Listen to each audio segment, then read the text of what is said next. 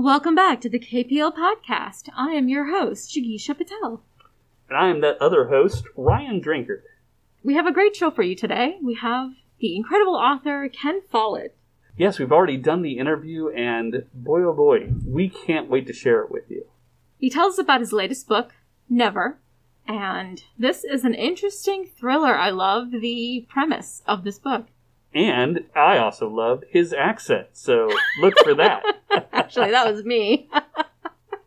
Hey, an English accent gets me every time.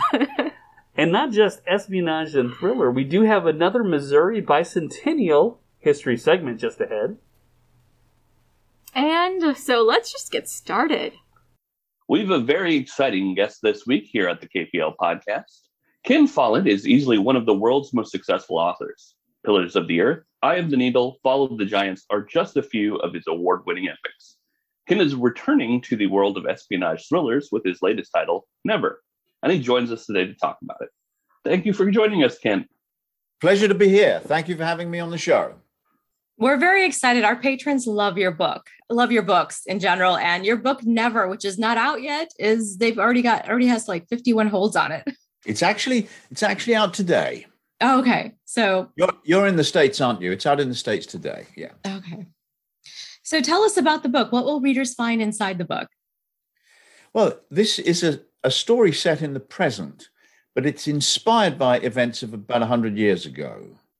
I was studying the outbreak of the First World War for a book called Fall of Giants, and I was struck by how none of the national leaders at the time wanted to have that war.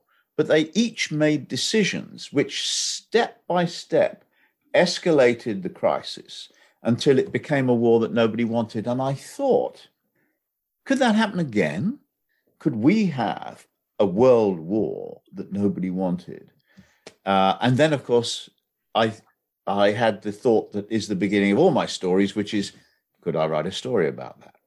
World War III, such a frightening proposition. Yes, and you won't know whether it actually happens until the very last page of Never, but we certainly get to the brink.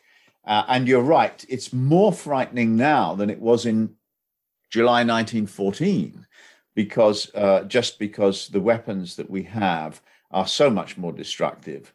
The First World War was terrible and killed millions and millions of people, but there was never any real prospect of destroying the planet. But now we do indeed face that kind of prospect. So a story like this, it's in what it threatens, it's quite dark. Mm-hmm.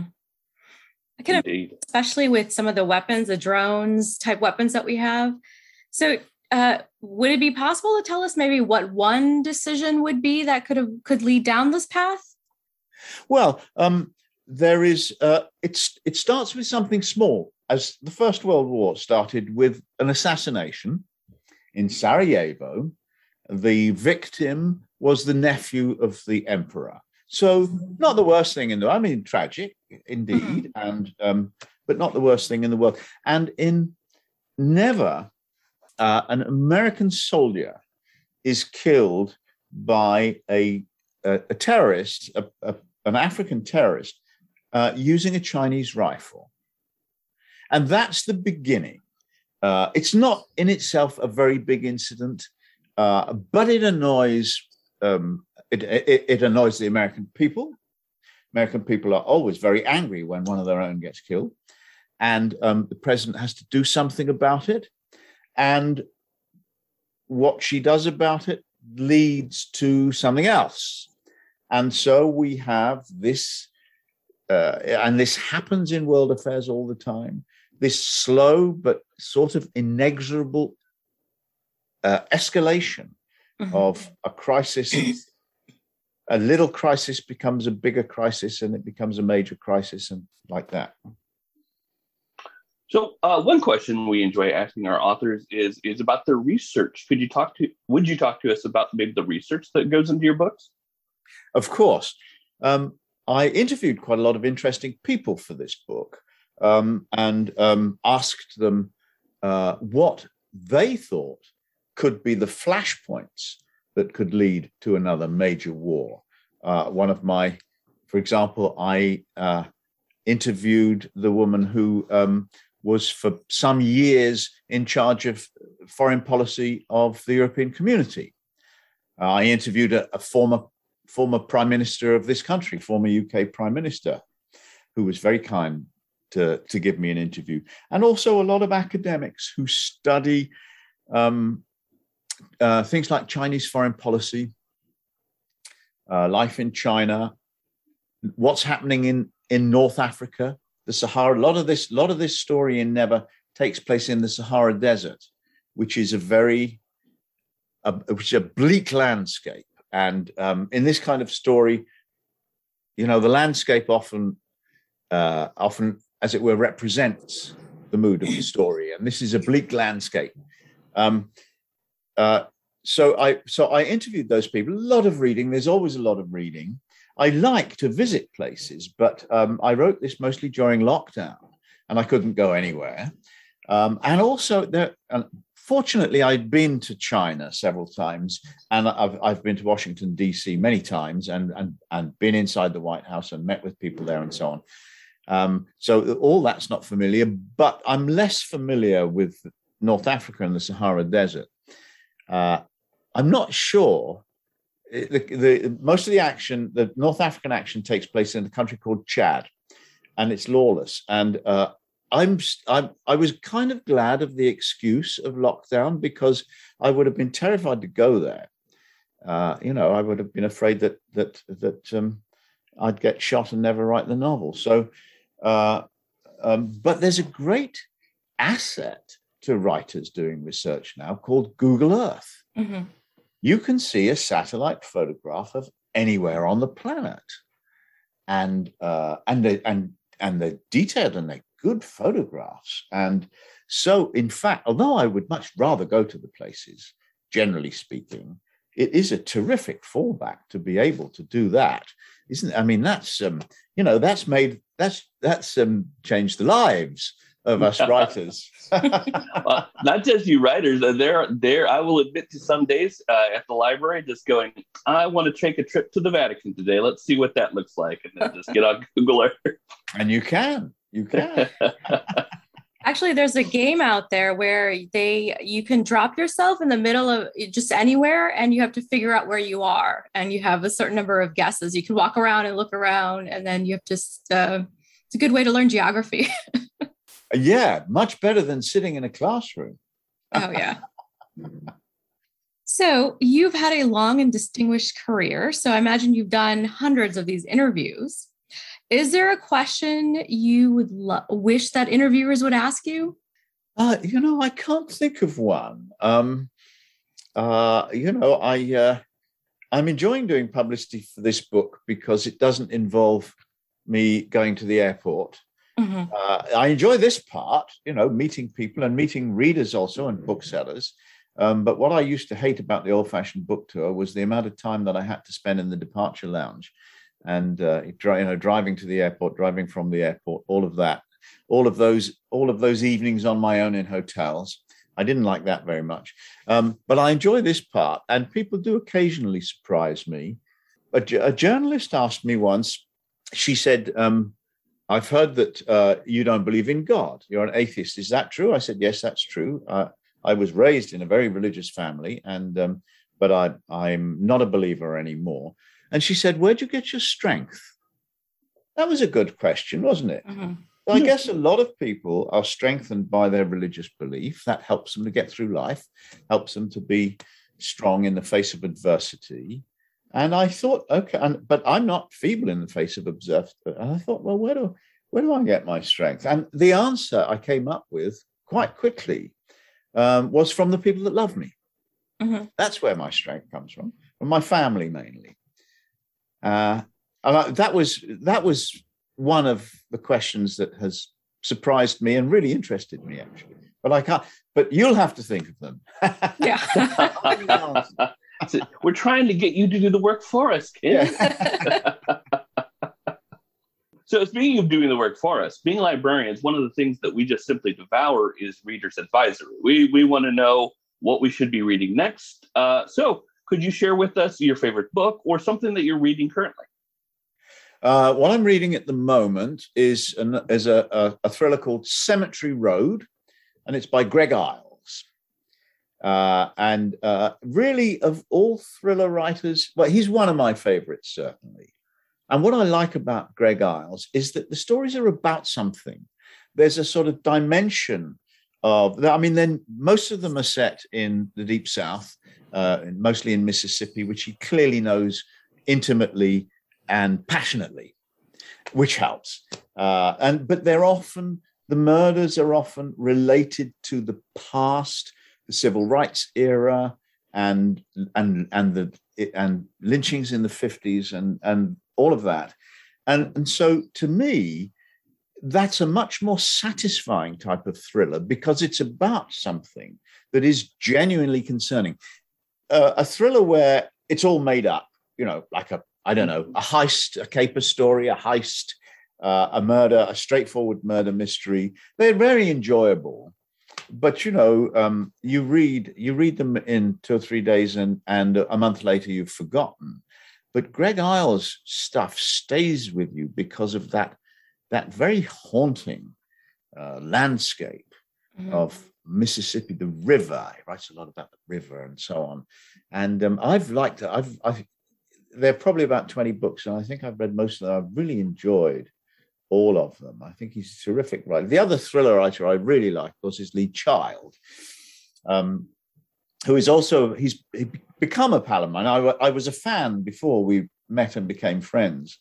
And I devour those books. I think he's terrific. He does something. Now, Lee does something, you see, that not many of us can do. He's invented a prose style that perfectly matches his character. Ian Fleming did that as well. Ian Fleming's sort of rather hip use of brand names and so on fitted the image of this secret agent who was also kind of a playboy. But not many of us do that, I mean, I don't think you would, well, I don't have a long running, I don't have a continuous hero who appears in several novels anyway. But there are lots of those heroes, and not all of the writers have developed such a brilliant prose style as Lee has. So there are two people I really like very much. I read a lot of 19th century fiction, particularly English and French, but also some Russian, because that was the golden age of my kind of storytelling, books with a plot and characters and, reverses and surprises. And that's the kind of thing that I really love. Happily, if you look at the bestseller list, it's also the kind of thing that most people who love novels want to read.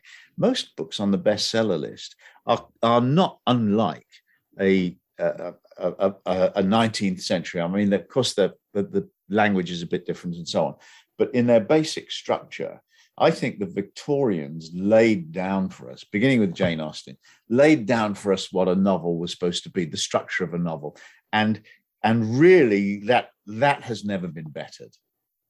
I have to agree. Charles Dickens was another one who kind of laid down the structure, though he did it in a serialized form when he was publishing, but I feel like he's also one of the authors that people, the way he writes, I think people kind of love.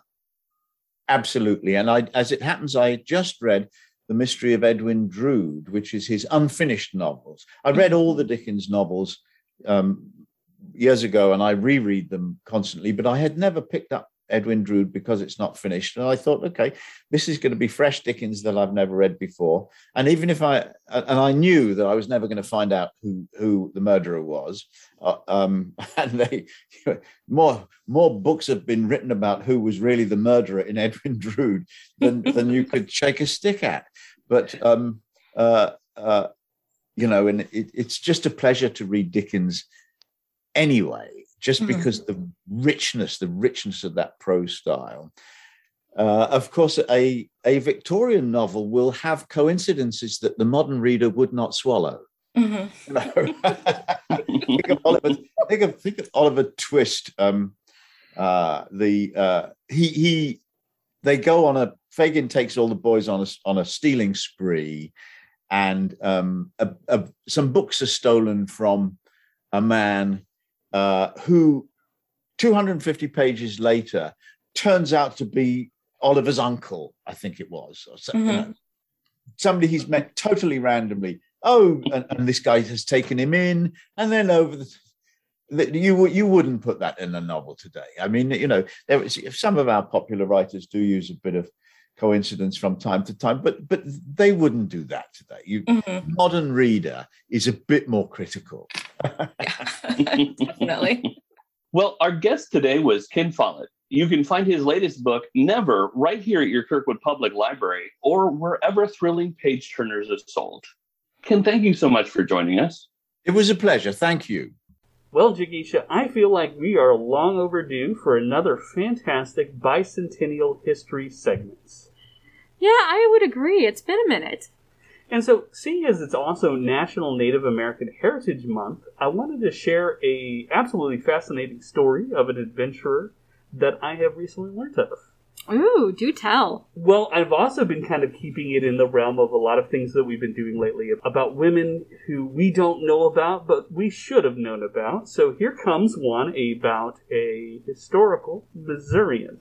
But before we start, for Indigenous Persons Heritage Month, I did want to start with a kind of a little overview that I basically am pulling from the state's historical website. Okay, all right. What do you got? Hit me. It's history. And history hurts. When it became a state in 1821, Missouri had a Native American population estimated around 20,000. Native peoples within the state included Kickapoo, Shawnee, Iowa, Oto, Delaware, and Osage. Most of these nations have been driven to Missouri from the east by growing numbers of white inhabitants. The territory of the Osage, the most powerful tribe, included land in present Missouri, Kansas, Oklahoma, and Arkansas. In an 1808 treaty, the Osage had given up most of their land in southern Missouri territory, believing the treaty permitted them to continue hunting and fishing in this region. Conflict between Native and European Americans grew as the Missouri's white population increased and expanded from its earliest areas of settlement along the Mississippi and Missouri rivers. And these were all ancestral lands of the Osage. Mm-hmm. So does the word Missouri, does that tell you? I know the word Missouri is Native Indigenous. It is, and I'm going to get to it. Oh, okay. I am rushing you. You are. By the 1830s, most Native Americans had been pushed from Missouri. Many tribes passed through the state on their way west to the Indian Territory during forced relocations of the 1830s, including the Cherokees on their tragic journey along the Trail of Tears.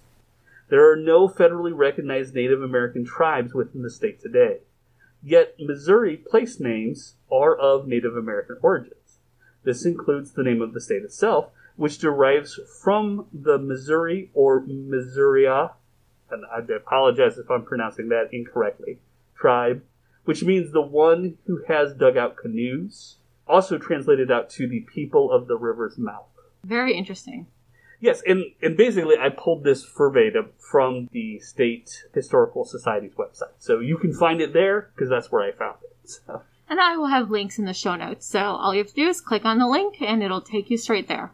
Also, this is where primarily I got most of my information for today's biography. So here we go. Are you ready to hear about another amazing woman from Missouri? Of course. Well, our subject's name is Sacred Son, or Mohango.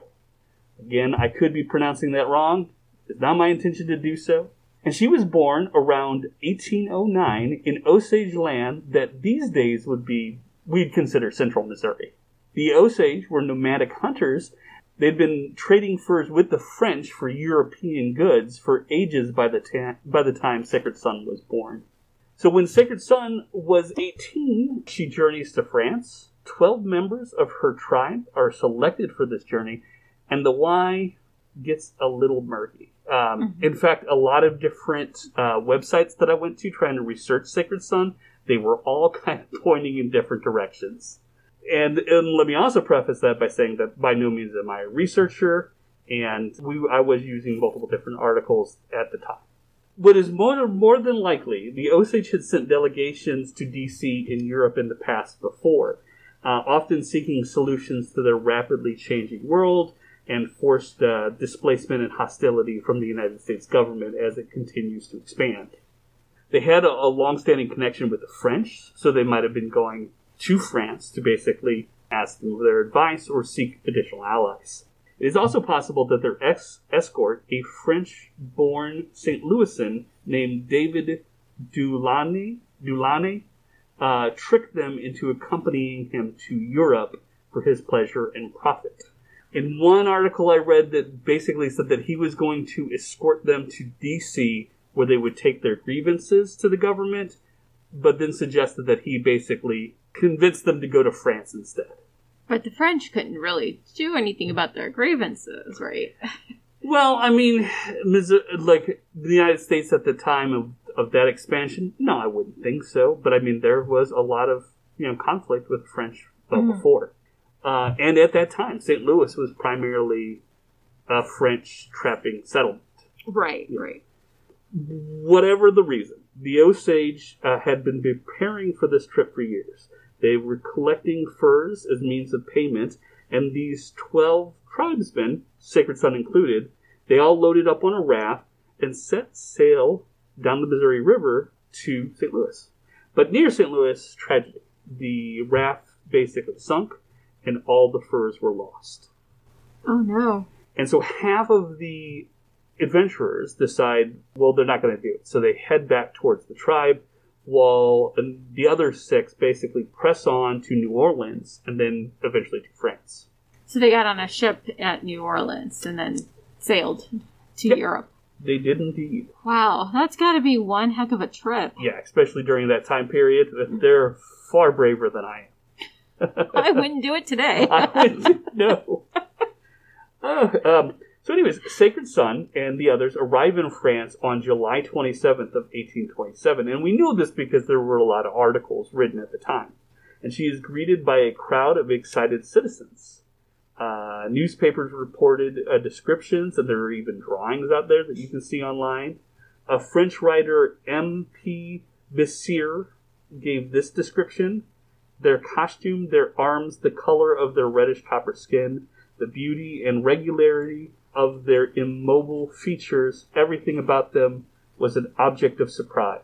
Everyone pushed near them to touch their hands and to receive them from a gesture gracious and full of nobleness. At first, Sacred Son and her group were treated well by the French.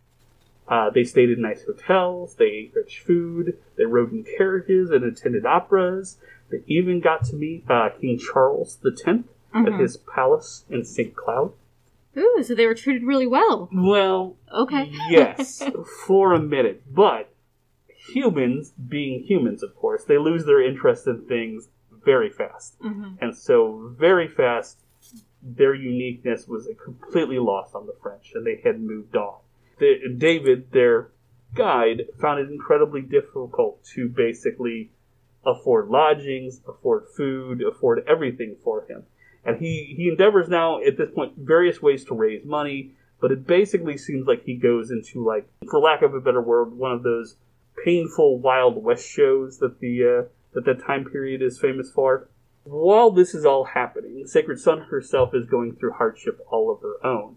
She has arrived in France pregnant and desperately wants to go home to deliver her child in the safety of the tribe back in Missouri. But on February 10th of 1828, she gives birth to twin girls, Maria Theresa and Maria Elizabeth, in a hotel in Belgium. And for unknown reasons, a wealthy Belgian woman adopts Maria Theresa, while Maria Elizabeth remains with her mother. About this time, David... Okay, let me just say, separating twins is evil. Yeah, and... Wrong. Again, there's a lot we know about Sacred Son because it's documented in European newspapers, but there's a lot we don't know because there wasn't a lot of documentations. And as to why this Belgian woman adopts the other twin, I would assume it's for financial reasons, but that would just be me assuming. At this point, David de la Lune, he is in prison for his debts. And essentially, the Osage travelers are basically left to their own devices to survive. Oh, that's terrible. So did they try to then just head back? They do. And they spend the next 2 years traveling for Europe a means to do this. Eventually, thanks to a newspaper reporting, the Marquis de Lafayette, he learns about their plight, and he makes arrangements to essentially send them back home. And so Sacred Son and her daughter get on a boat bound for the United States. But there is a smallpox outbreak aboard the vessel, and it does claim the lives of the other tribespeople that were traveling with her. Not everybody went in that first boat. I believe 3 of the 6 were on that boat. So no. She survives, as does her daughter, but the other 2 die, thanks to smallpox. They arrive in Norfolk in 1829, and they make it back to St. Louis in the summer of 1830. Once she does arrive home, she is idolized by many. A portrait is commissioned and painted by Charles Bird King. And this portrait would go on to hang in the National Indian Portrait Gallery for almost 40 years until it was destroyed by fire. Thankfully, copies of it still exist, and it is readily available to be seen on the internet. And I highly recommend you check it out. It's a very lovely portrait. So what happened to her daughter? The one that was adopted? Well, both of them, I guess. Yeah, I was going to say, I'm afraid I don't know. So basically, the story pretty much ends, going to be rather abruptly up ahead from St. Louis. The mother and daughter travel to rejoin their tribe, which now has been sadly pushed out of Missouri, and they are living in the Oklahoma Territory. Sacred Son is believed to have died in 1836 at the age of 27. She is widely described as adventurous and brave, but after that, to be honest, I didn't go looking too deep, but I did not find any reference of either daughters. Oh, that's too bad. So how long were they in Europe? A little over 2 years. She was only 27 when she died. She was incredibly young. Incredibly young. And I mean, this is just a briefest glimpse of the life of a very remarkable woman, but there are a couple of books in the collections which briefly mention Sacred Son. The largest portion of this biography was pulled from the State Historical website, which has a much more expanded biography than essentially that I'm talking about here. So I definitely recommend that our listeners check that out. They also have a digital archive where I found a lot of those newspapers and a lot of like the portraits image and other images from those newspapers. So it is definitely worth checking out. Okay. Well, thank you so much for this. This is very enlightening, and I did not know the name Sacred Son. I'm glad I learned. My pleasure. Well, that's our show this week. Thank you so much for listening. Jigisha and I are off to lose ourselves in a world of intrigue and espionage. Patel. Jigisha Patel. But before we do, I'd like to thank author Ken Follett for being our guest.